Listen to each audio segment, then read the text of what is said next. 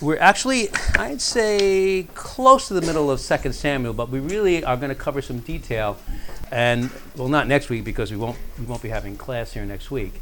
So people have told me, come back, when you have class. Laugh. No, see, I'm going to see if you're listening. So I'll come back when I have class. But Anyway, boy, that went over like a lead balloon. It's okay, it's all right. I'm here to entertain you. I can do this too, Look at the birds. Anyway, there's just a few more things that we really have to wrap up in the book of 2 Samuel, the real key of which, of course, is the Davidic covenant. But I want to make sure that we get to that point. So if you go to 2 Samuel chapter 6 and verse 1, we're going to talk about the time now where David is now, again, where I mentioned last week, he's prospering, Israel's prospering, and he remembers the Ark of the Covenant, which is in somebody's house. From the days, remember when we talked about the Philistines having taken it, and God gave them problems with mice and hemorrhoids? Yes, hemorrhoids, it's true. And they didn't want that anymore, so they didn't have preparation H, like I said in those days. So they brought the ark back, and it was sitting in a house. We'll get to that in a minute. But after all that David had been through, being called, being chosen, being anointed, all of his training, and by the way, he still has some training yet to go through. We'll see that. Being anointed to the kingship. Finally, all of it comes to fruition, and he's doing well, and Israel's doing well. He remembers the Ark of the Covenant. Now, what is the importance, just in really one sentence, what is the importance of the Ark of the Covenant? In one sentence. That's right. It is the dwelling place of God among his people. Now, we talked about, and I'm not going to get into it again, but I want you to understand the honor of God's dwelling among his people. And for us, it's even more of an honor because he doesn't just dwell with us, right? He dwells in us. So if you think, and I think, and this is not my opinion, I'm going to tell you the truth and the fact that, if you and I think that we are not special, it's because we are told, we are made to believe through this world, through Satan, through his devices, that we are not special. And we have been downtrodden, we have been pushed, and we're going to be pushed even further, just like Israel's been convinced that she is not special, that she's destined for destruction. Not only is that a lie straight from the pit, but I want you to understand how special you are. How special you are. And do not think for a moment that it's some people think it's blasphemous to think that they're special, and that you are holy, and you are counted as righteous, and I am too. Because God is not just dwelling with us. He is in us. Do you realize what that means? That should send shivers down your spine. And if it does not, you better get on your knees and ask God to show you how important that is. That's one of the reasons why the angels themselves who know God, they've seen God face to face, which you and I don't even have that capability yet, right? And they're in awe of this thing called salvation. And that's one of the reasons why Satan hates it so much, because God has taken, God uses this mustard seed principle, where he takes the weakest and the basest of things and calls them wonderful, calls them his, calls them mighty, calls them the most precious thing to his heart. Other than his son, Jesus Christ, who is the most precious thing to God's heart? His children, and which of those children? Because there's basically two sets. Which of those children? The Christians. You and I. Don't ever forget that. And if you do, it's to your own, I think, charge against you. To me, it's my own charge against me, because then we will live in fear. We will live believing that we are nothing. Remember, I also made it clear that the gates of hell, we went through all of this last week, shall never prevail against who? That means that you and I need to have a spirit, especially now, more than ever. If you've never had this spirit, you have to understand the truth. And that spirit is you are not just to resist getting hurt by Satan and resist the demons. That's part of it. That's why you have the whole armor of God. But you and I have to be on the offensive. We are to conquer. And by whom? Who fought Israel's battles every time they won a battle? Did Israel do it? They bore the implements of war, didn't they? They bore the tactical capability, and they put the manpower into the fight. But who won the battle? Do you think it's any different for us? So I say again, and I say it almost every week now, don't I? Do not be, say it louder. Don't even be afraid to say it. Oh, I'm too shy. I can't get up in front of somebody and say something. Yes, you can. It's a learned skill. And no one's taking that away from anybody. But you can do the things that God wants you to do. And I'm not saying everybody has to get up and teach anything. But you do have jobs, at least one.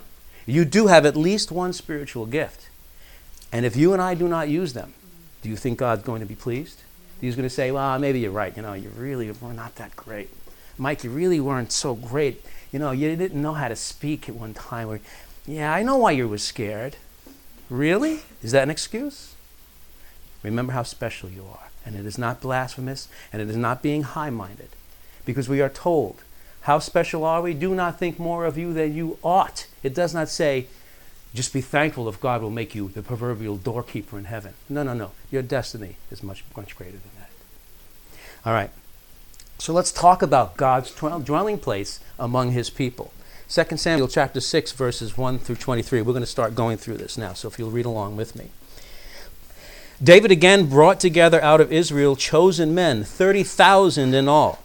He and all his men set out from Bela of Judah, and that was actually Kiriath Jearim. This was the area where the Ark of the Covenant now sits. If you remember back from 1 Samuel chapter 6, after the Ark was brought back, it was put back in the house. So he remembered this. He sent 30,000 men to go get it. This was not just a small procession, was it? This was a big deal to David.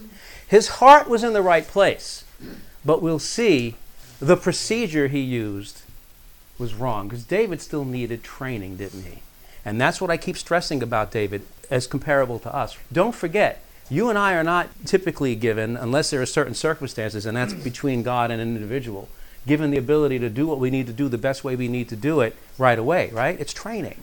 You have to train. We're in training. This life here is training. We're not just here to save souls. That is the main reason we are here, to spread the gospel. Are we here to improve the world? No. That's social justice. That's those things you heard Pastor Nathan talk about it. We're here to be part of that, but that's not our job. Don't think of it that way. Your and my job is to spread the gospel, and in doing so, using the gifts that we have, and in doing so also by doing these things and working us in this world, in our lives, the way we live, through all with whom we have contact and so forth, we are in training. Well, David is still in training. David has a lot of training. He's got a little bit more to do. Let's go on from there. So they sought to bring the Ark of the Covenant of God up, which is called by the name, capital N, the name of the Lord Almighty, who is enthroned between the cherubim that are on the ark. So there's no mistaking about what they're going to get here. They set the ark of God on, and listen to this now. And this all sounds great, doesn't it? Just listen. They set the ark of God on a new cart and brought it from the house of Abinadab, which is in that area, that in Kiriath Jearim, which was on the hill. Uzzah and Ahio, sons of Abinadab, were guiding the new cart. So it all seems like it's on the up and up here, right? We've got the right men in the right way doing this. And they were guiding the new cart with the ark of God on it, and Ahio was walking in front of it.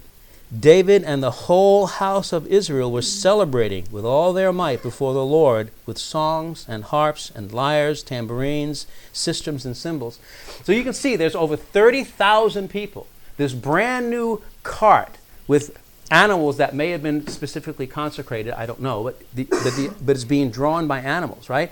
There's a great procession. They're bringing it up from this town, from this man's house, and they're going to bring it to where it should be, because now Jerusalem is becoming the capital of Israel, right? The city of David, which is the old fortress of the Jebusites, is now the city of David, and now they're bringing this whole thing. So you can see where this is headed, right? They're going to bring God in the midst of them to the place where God really has set his name. Sounds all good, doesn't it? But listen to this in verse 6 of chapter 6. When they came to the threshing floor of Nacon, Uzzah reached out and took hold of the ark of God because the oxen had stumbled. The Lord's anger burned against Uzzah because of his irreverent act. Now, was that irreverent? All he sought to do was to stabilize the ark so it wouldn't fall off. Interesting. So God's anger burned against him. Therefore, God struck him down, and he died right there beside the Ark of the Covenant. Can you imagine the shock and awe of all of these people? Can you imagine? what they might be thinking of God, right? What do you think of God when a Christian gets executed? Well, you and I may think a different thing, but what do other people think of that? Huh? What happens when a Christian gets murdered because they will not do anything but they will not renounce Christ? Huh? What happened? Did you see in that shooting, the Folger family and the other shooting and the bus bombing in Israel? That older lady that was a Christian, she was there on a mission trip. Matter of fact, you sent a link or something about it, right, too? Yeah. What does that show? And not only that, a Christian gets killed in God's land, no less. People think, what's the purpose? That's right. Well, you can probably imagine that they're asking the same question here, because also, let's not forget, they haven't had the Ark of the Covenant with them for a long time now. It's been a while. So let's see what happened here. Verse 8, then David, now you would think that even David would have an idea, right? Then David was angry because the Lord's wrath had broken out against Uzzah, and to this day that place is called Perez Uzzah, Perez in Hebrew meaning breach.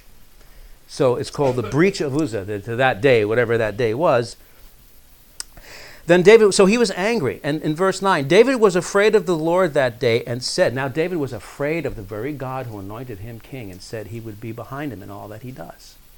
See the problem here? You see what emotions can do? You see what not fully understanding something can do? And I will challenge you as Christians, and when I say you, what do I always say? It means me too. The more we learn about God, the more we learn about this word, not only the better off are we going to be, the better equipped we're going to be to deal with God, to understand him. It's not just also being ready to give the answer to the hope lies within. You know, we all have attitude problems. How many of us have done things like, I'm not going to church. That person treated me badly. Or I have attitudes, or these things in my life are so bad, I'm not doing it anymore. Really? Now, God forgives those things, but you see how much time we waste being self-pitying? You see how much time we waste, and I've done this too, being angry? Well, David is angry, and it seems like he's got cause to be, so we can't really blame him outright as being a real heathen about it. What Scripture is trying to show is to have us understand the right way to think about God. Right? What do I always say about Scripture? We need to understand Scripture to learn about God's mind, his heart, his character, and, not the least of which is in importance, his point of view. You and I cannot have the right worldview or the right God view or the right view of what a Christian is or what a pastor should be or what a teacher should be or what an elder should be or what anything in the economy of God or this world. We can't truly understand anything unless we know God's heart, his mind, his character, and his point of view. Does it make sense? It does. So this is what we're seeking to do here. This is not just learning history. So you see. So David is angry. David was afraid of the Lord today and said, how can the ark of the Lord ever come to me? He didn't even want to take the ark anymore now. Can you imagine his broken heart? Here he sent 30,000 men, did the right thing, all this flutes and music and playing. His heart is leaping for joy. And now all of a sudden, there's massive dejection and sadness in David's heart. God's going to fix that. But this is something yet David has to learn. Guess what? He's still in training, isn't he? So let's find out what happens here. Verse 10, he was not willing to take the ark of the Lord to be with him in the city of David. Now listen to this. Instead, he took it aside to another house, right? So here it was in Abinadab's house. Now he's bringing it back to Israel. Now, it's going to go in somebody else's house again. By the way, Abinadab and his family were very well blessed when the ark was with them, wasn't they? They were. All right. God didn't kill them, and the ark was in their midst for a long time. Matter of fact, he blessed them. So where's the problem with Uzzah trying to save the ark from falling? And he dies right there. Say again? Instead he touched it. He touched it, right. So we can maybe assume that Abinadab and his family never touched the ark. But how did they get it into the house? You see, if you know the answer, but I want to build up to the point. Okay, obviously it had to be carried, but it couldn't be touched. Now listen. Verse 11, the ark of the Lord remained in the house of Obed-Edom, the Gittite, for 3 months. And the Lord, did he kill him too? He blessed him, and only him? His entire family, his entire household. When David decided to bring the Ark of the Covenant to Jerusalem, his first attempt failed, and he, again, was angry at God. He didn't understand it. But see, if you want to turn here, I'll just read it. Numbers chapter 4 and verse 4. It seems that David really disregarded a fact that he really knew. He knew this, but he didn't either remember it or he didn't consider it, and out of his sheer joy for bringing the ark back, he forgot a very important thing, very important rule about transporting the ark. Of course, not touching it, but there's more to it than that. Numbers chapter 4 and verses 4 to 15. This is the work of the Korathites. Now remember that name, the Korathites. Anybody here the sons of Korah? Remember that name. In the tent of meeting, the care of the most holy thing. So what was the job of these Korathites? To take care of the holy things, right? Would you say the Ark of the Covenant is a holy thing? It's the most holy of holy things, isn't it? Okay. When the camp is to move, Aaron, by the way, what's Aaron's claim to fame? He's the priesthood. The priesthood started, right? So you see the relationship here. The Levitical priesthood, Aaron, the Korathites, okay? Taking care of these holy things that relate to God in, well, there's no temple yet, but there will be. But there was the tent of meeting and so forth. While remember they had the portable tent while they were moving around in the wilderness? Okay. When the camp is to move, Aaron and his sons are to go in and take down the shielding curtain and cover the ark of the testimony with it. Then they are to cover this with hides of sea cows, spread a cloth of solid blue over that, and put the poles in place. How is now? This is what you were going to say. How was the Ark of the Covenant carried? Poles, and they were Asherah, right? Asherah, they was a special cedar, I think it was, right? Was it cedar? It was acacia. Acacia wood. And also, right, the chest itself was acacia wood lined with gold. Okay, but they had loops, 2 loops on either side, and the poles would have to go through the loops. They didn't touch the ark, and then 2 men on the front on each side, 2 men on the back on each side lifted up the ark. And by the way, they had to be strong men because, and you'll see that these men were specially out of Aaron and the Korathites, the sons of Korah, and those folks, they were specially chosen, and the strongest and most fit among them were specially chosen out of that group to take care of the holy things of what is to become the temple. But you see where it's all going here, right? They don't ever tell you how much it actually weighs, do they? No, they don't. But I don't know, it really weighed all that much. Yeah, they give you the dimensions. It was hollow, and in it was, the budding rod of Aaron. The stones of the 10 Commandments may have been kind of heavy, but Moses carried them down, so they probably weren't that heavy. So, but it was probably heavy enough because it had the golden cherubim on top. But you got to figure 4 men, and also to keep walking with it because they walked a long distance, right? It gets. I think so. Yes. Imagine them trying to take it to the airport. I'm late. I got to get this thing over to Jerusalem. Yeah, you're right. It gets heavier as you go. All right. So. And I'm going to go down further here to verse 15 of Numbers chapters 4. But you see that this is a very distinct process of how to pack and move the ark and all the implements, because this was not back in the days of Numbers when they were still wandering around and they were taking all of these things with them. And they had to keep, when God told the camp to break camp and move, right? He told the people to break camp and move. It was a big process. This was not an easy thing to do, but they had time. But they needed to do. And this was the exact procedure. So you see, God had laid out an exact procedure. Would you say that David knew this history and knew what this was all about? Yeah. Because remember, he chose this man named Obed-Edom to put the ark there. Why do you think he chose a specific man? We're going to get into that. So he started remembering something here. All right, we'll keep going. Verse 15 of chapter 4. After Aaron and his sons have finished covering the holy furnishings and all the holy articles, and when the camp is ready to move, the Korathites are to come to do the carrying. But they must not touch the holy things, or is there any question about what God said? You think David might have remembered this, but he was so happy he forgot this little detail. But God didn't forget it. The Korathites are to carry those things that are in the tent of meeting. So we've just proved from Scripture why God did what he did. He made it clear.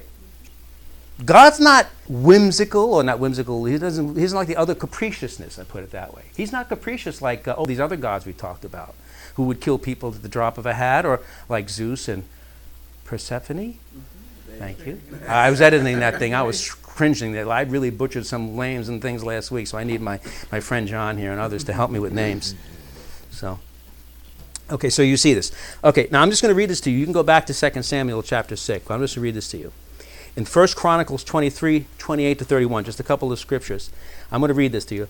Let's look at what David should have remembered and finally did remember about the instructions given in the writings in the book of Numbers, which we did, and concerning the most important thing of Israel. We talked about the Korathites in the book of Numbers, but let's look at what 1 Chronicles says, because we haven't gotten there in Scripture yet, right? 1 Chronicles follows the books of 1 and 2 Samuel. But what's nice about the 1 and 2 Chronicles is they detail a lot of the things in 1 and 2 Samuel, because if you were here, you'll notice that even when we were studying the book of 1 Samuel, I've hearkened forward, if you will, to quotes from 1 Chronicles and 2 Chronicles, because Scripture always interprets itself. You just got to know where to look, so you have to know the story flow.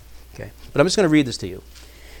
So we talked about the Korathites and their relationship to Aaron. We talked about that they were the ones to do the carrying, and they were not supposed to touch it, so they had the two poles and so forth, and they were the ones to do all this. I'm going to read you this now from 1 Chronicles 23, 28 through 31.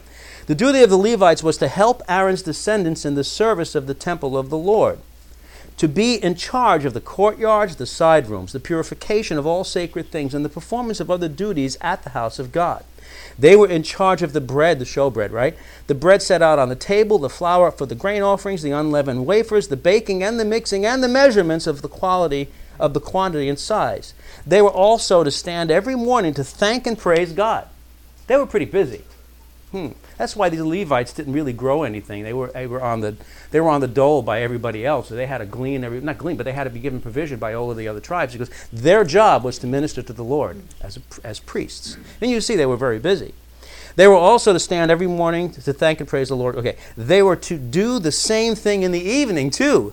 And whenever burnt offerings were presented to the Lord on the Sabbaths and at the new moon festivals and at the appointed feasts, they were to serve before the Lord regularly in the proper number and in the way prescribed for them.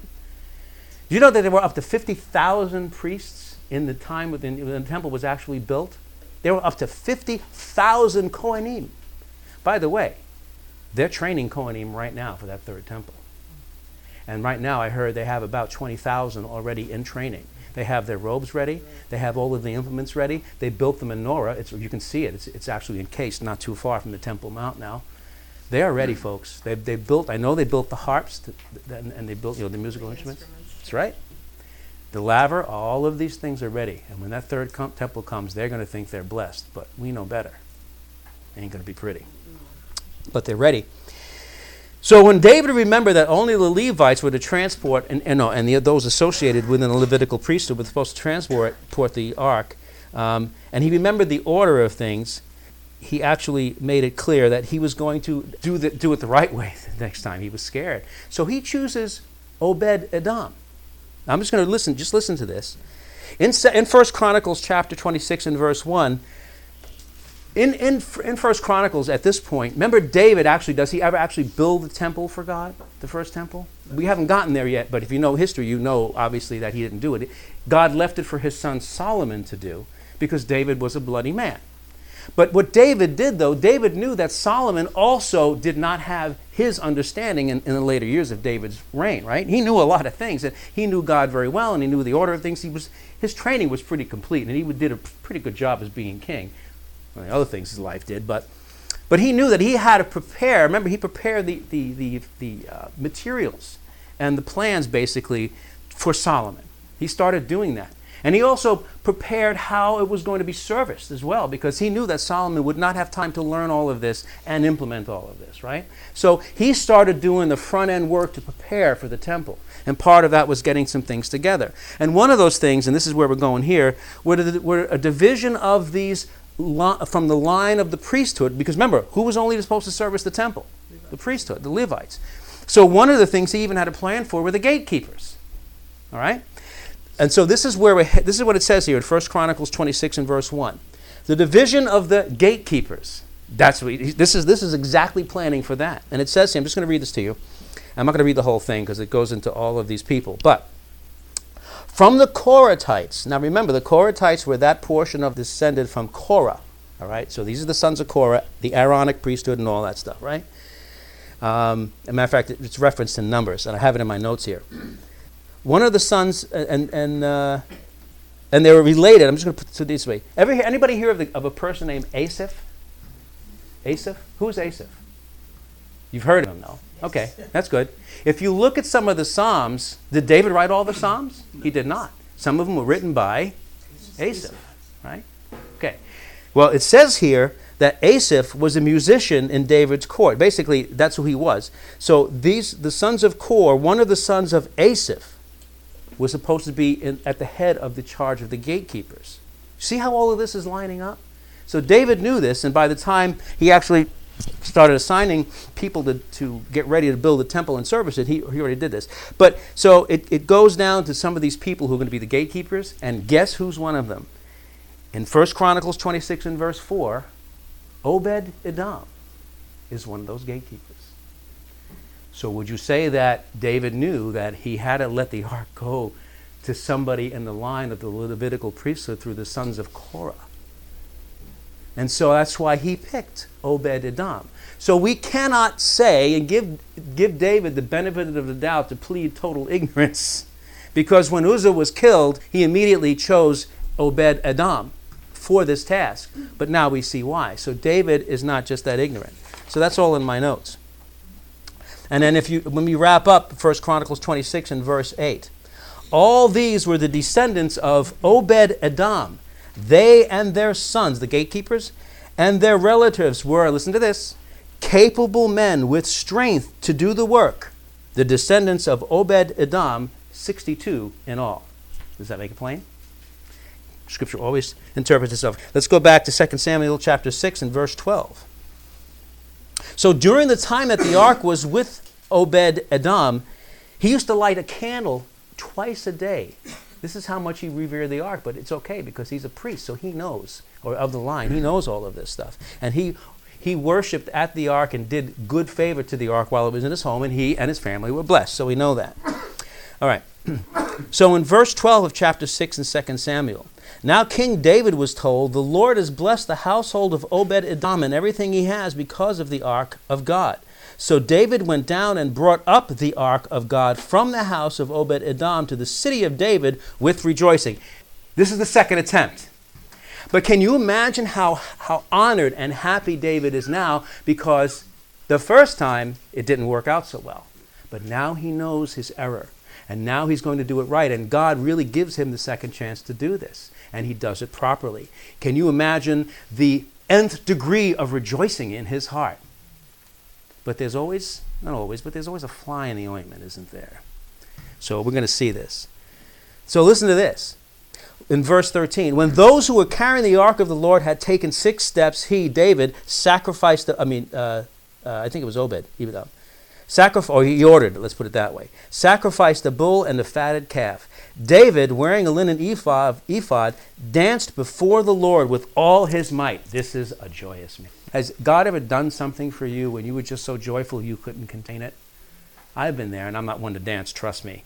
You don't ever want to see that. So don't make me too joyous here. Don't make me too joyous here. But I've jumped around a little bit. You can't call it dancing. But I've been very happy, and I'm sure you have too. In your heart, anyway. In my heart, thank you very much, yes. In my heart, I can do anything. That's right. And even though God probably realizes, Mike ain't such a good dancer, he probably still looks at me and says, you're okay. I'll accept it. Look from considering the source, right? God, he accepts us as we are. A dancer I will never be. But I will be joyful in front of the Lord. So David here, he's wearing a linen ephod. He's dancing before the Lord with all his might, while he and the entire house of Israel, I'm going to inject this again, tried and brought up the ark of the Lord with shouts and the sound of trumpets. So now you see the difference between the first attempt. God never changing. Does God ever change? He does not. But because of his love and his condescension to us with his love, he will not forego blatant acts of disrespect, which I think, like I said, David had to know what was going on here, but he was so joyful he didn't respect how God wanted him to do it. And that's where you and I have to be careful, okay? We can't go off on a tangent just doing stuff, even though it may be for the Lord, because it could wind up hurting. And even though God is not, I don't believe that he was burned in anger, and he says he was angry, but David also got angry to God at God too, right? Now God doesn't take this all too seriously, but yet he does. You know what I'm saying? He doesn't take it as a permanent problem between him and you or me or David. But there's got to be this agreement that God says to do something and we do it the right way, as we know. Just remember, we're always in training. And when training says, no, because when the push comes to shove, what do they say that police and firemen do? They go back to the training. Well, if you haven't been trained, you're going to probably burn in that fire. I'm not a fireman. If a loved one of mine is trapped in a burning building, I wouldn't know what to do. So even in that instance of terror, I wouldn't go back to the training because I wouldn't have any. You see what I'm saying? Now, David did it right because now he's trained and he went back to what he knew. Okay. As the ark, so verse 16, as the ark of the Lord was entering the city of David, Michal, daughter of Saul, which was David's wife, watched from a window. And when she saw King David leaping and dancing before the Lord, she despised him in her heart. Ooh. Why did she do that? That killjoy. She's jealous, that's right.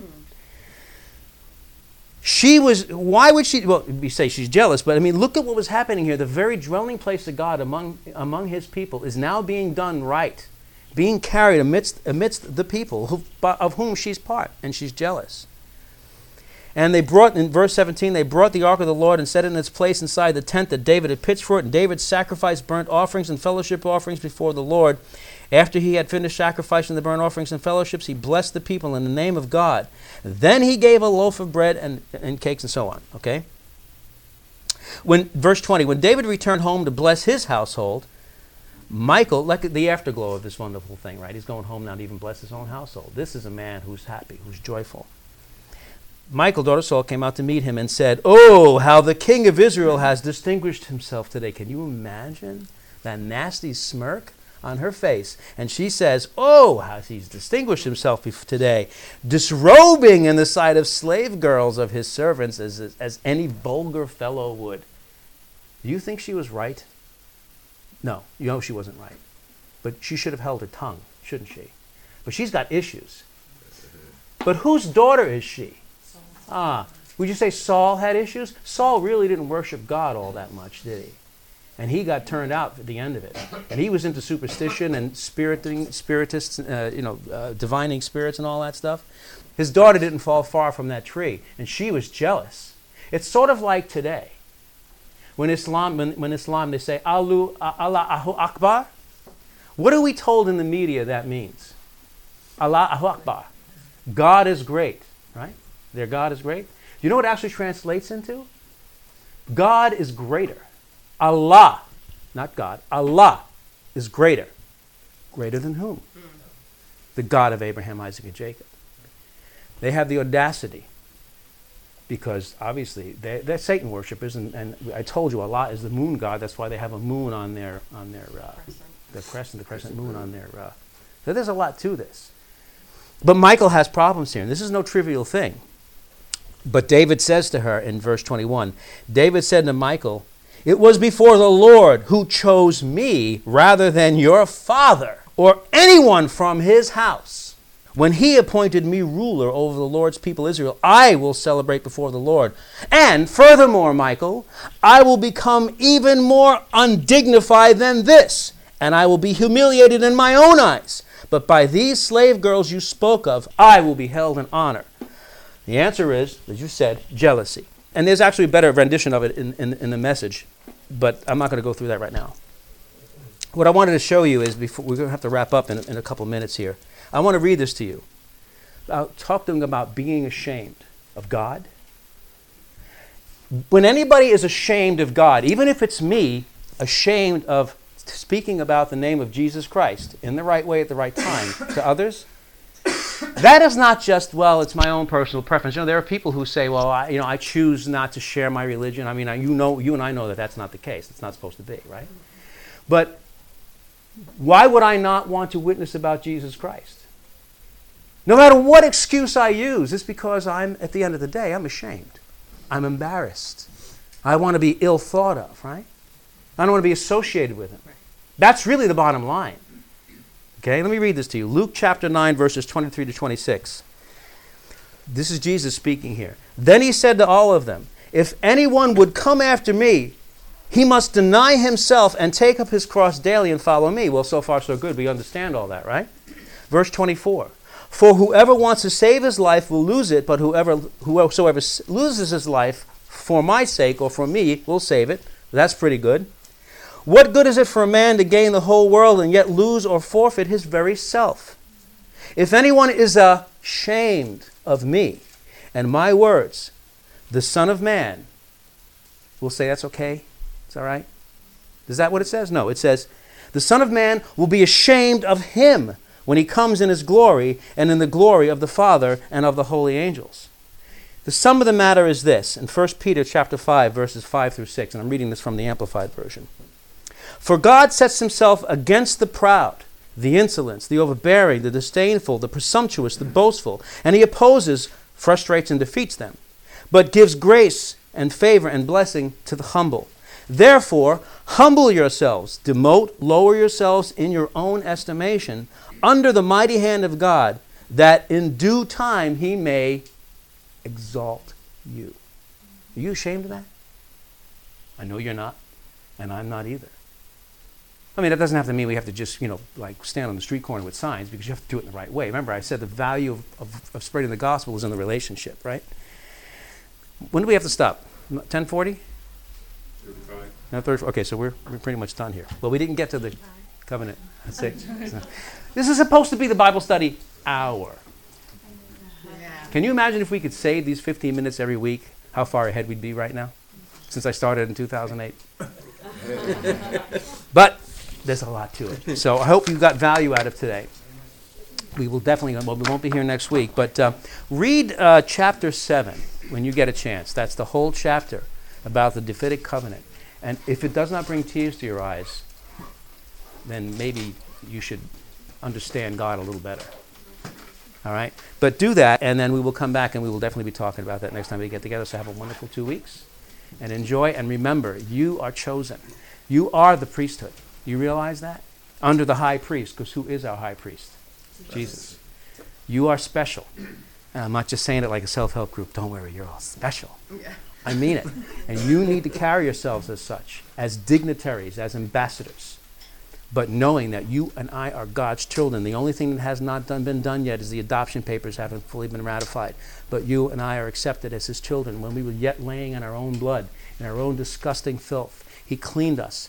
Just like he said he will do for Israel again. Don't forget. We're going to talk about that, especially in this Davidic covenant, how important Israel is, because she is still very special. And there are Christians who do not believe that. That's a very dangerous, dangerous state to be in when anybody thinks that we have replaced Israel, and you better be ready to defend it. You better be ready to defend Israel. Not only because we know what God said, that those who bless thee I will bless, and those who curse thee I will. Do you think God's fooling around? God is love. And there is a broad spectrum to the subject of love, isn't there? We love to see the love, love, love, give me, give me, give me, treat me nice, pet me on the head and say good boy and assure me a place in heaven. That's okay. But when God uses discipline, that's when I find is the honor in love. The honor in love.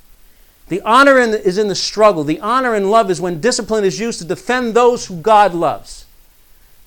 That means sometimes he's got to chastise those he loves, because you've seen children who are not chastised. I have. But you also have to see that those who are against you and I will be punished. Never be scared, never be afraid. God who says, vengeance is mine, I will repay. He's not fooling around. That's the other end of the spectrum of love, which I actually find at least as valuable, because I understand him now more than ever, than just the, God loves me, but he's going to give me something. He's going to give me something. Well, how about give him something? And don't just give him something because you want something, which you're absolutely, I know what you mean. But give him something because of who he is. And because you love him. And because you love him. And I'm telling you, we'll wrap this up here. If you and I don't pull ourselves up by the bootstraps and stop this self-pity stuff, and stop finding reasons for, I can't do this, and I can't do that, and my marriage stinks, and my life stinks, and my job stinks, and I have no job, and God, give me, give me, give me, give me. You could be going through something for your training. So stop whining.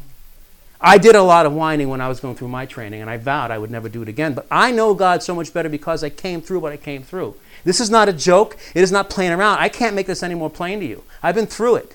We have to be ready. Things are happening so fast now. If you and I are not ready, you're still going to heaven. But you may have some things and rewards that you and I will lose because we weren't ready and we didn't train and we didn't march in the army of God. And it's not just spreading the gospel. It's the major part. But part of that is showing by our lives. And sometimes we have to show through hardship and through persecution who we are. We have to show that we believe in God is at the one end of the spectrum as much as we believe in Him at the other end of the spectrum. And be ready to meet Him face to face when the secrets of God will be revealed, which we don't understand right now. That should be encouraging to you. You are the temple of God. Go forth, train, and be ready to fight, because the gates of hell shall not prevail against you. And yet, who's going to fight that battle? But you must be ready to go out and strategize and stand. If you don't do that, then I don't know what to tell you. So have a great day. Have a great week. Go out there and fight that good battle.